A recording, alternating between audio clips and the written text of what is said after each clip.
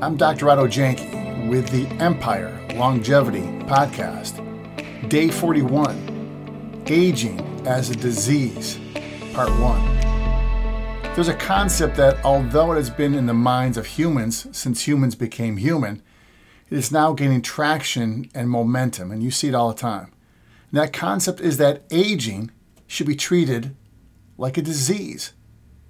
And if we, us, you, me, society, treat it like a disease, then the most logical idea for that is to find a cure.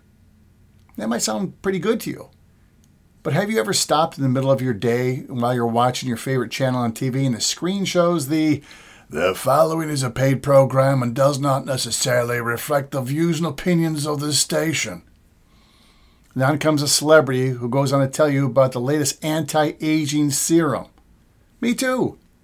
But understand that the vast majority of anti-aging products, they're not anti-aging. They're super hydrating, or some are even wrinkle repair programs. And this is such a tiny, tiny aspect of anti-aging.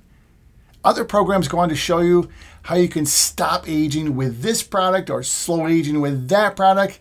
I'm all for you feeling great and moving great. But some of the advertisements discuss age-related diseases like cancer, heart disease, Alzheimer's, and just a slew of others. But let's be absolutely real about this. Those diseases did not come about only because of your time on Earth. Not because you punched a clock somewhere. They did not happen only because you are a certain age. They happen because of what you have done during that time to get to that age. At the end of these same programs, there's always a product, and more likely a quote-unquote new cutting-edge scientifically proven product, a medicine. And that will slow down your aging. And I have to tell you, I ain't buying it.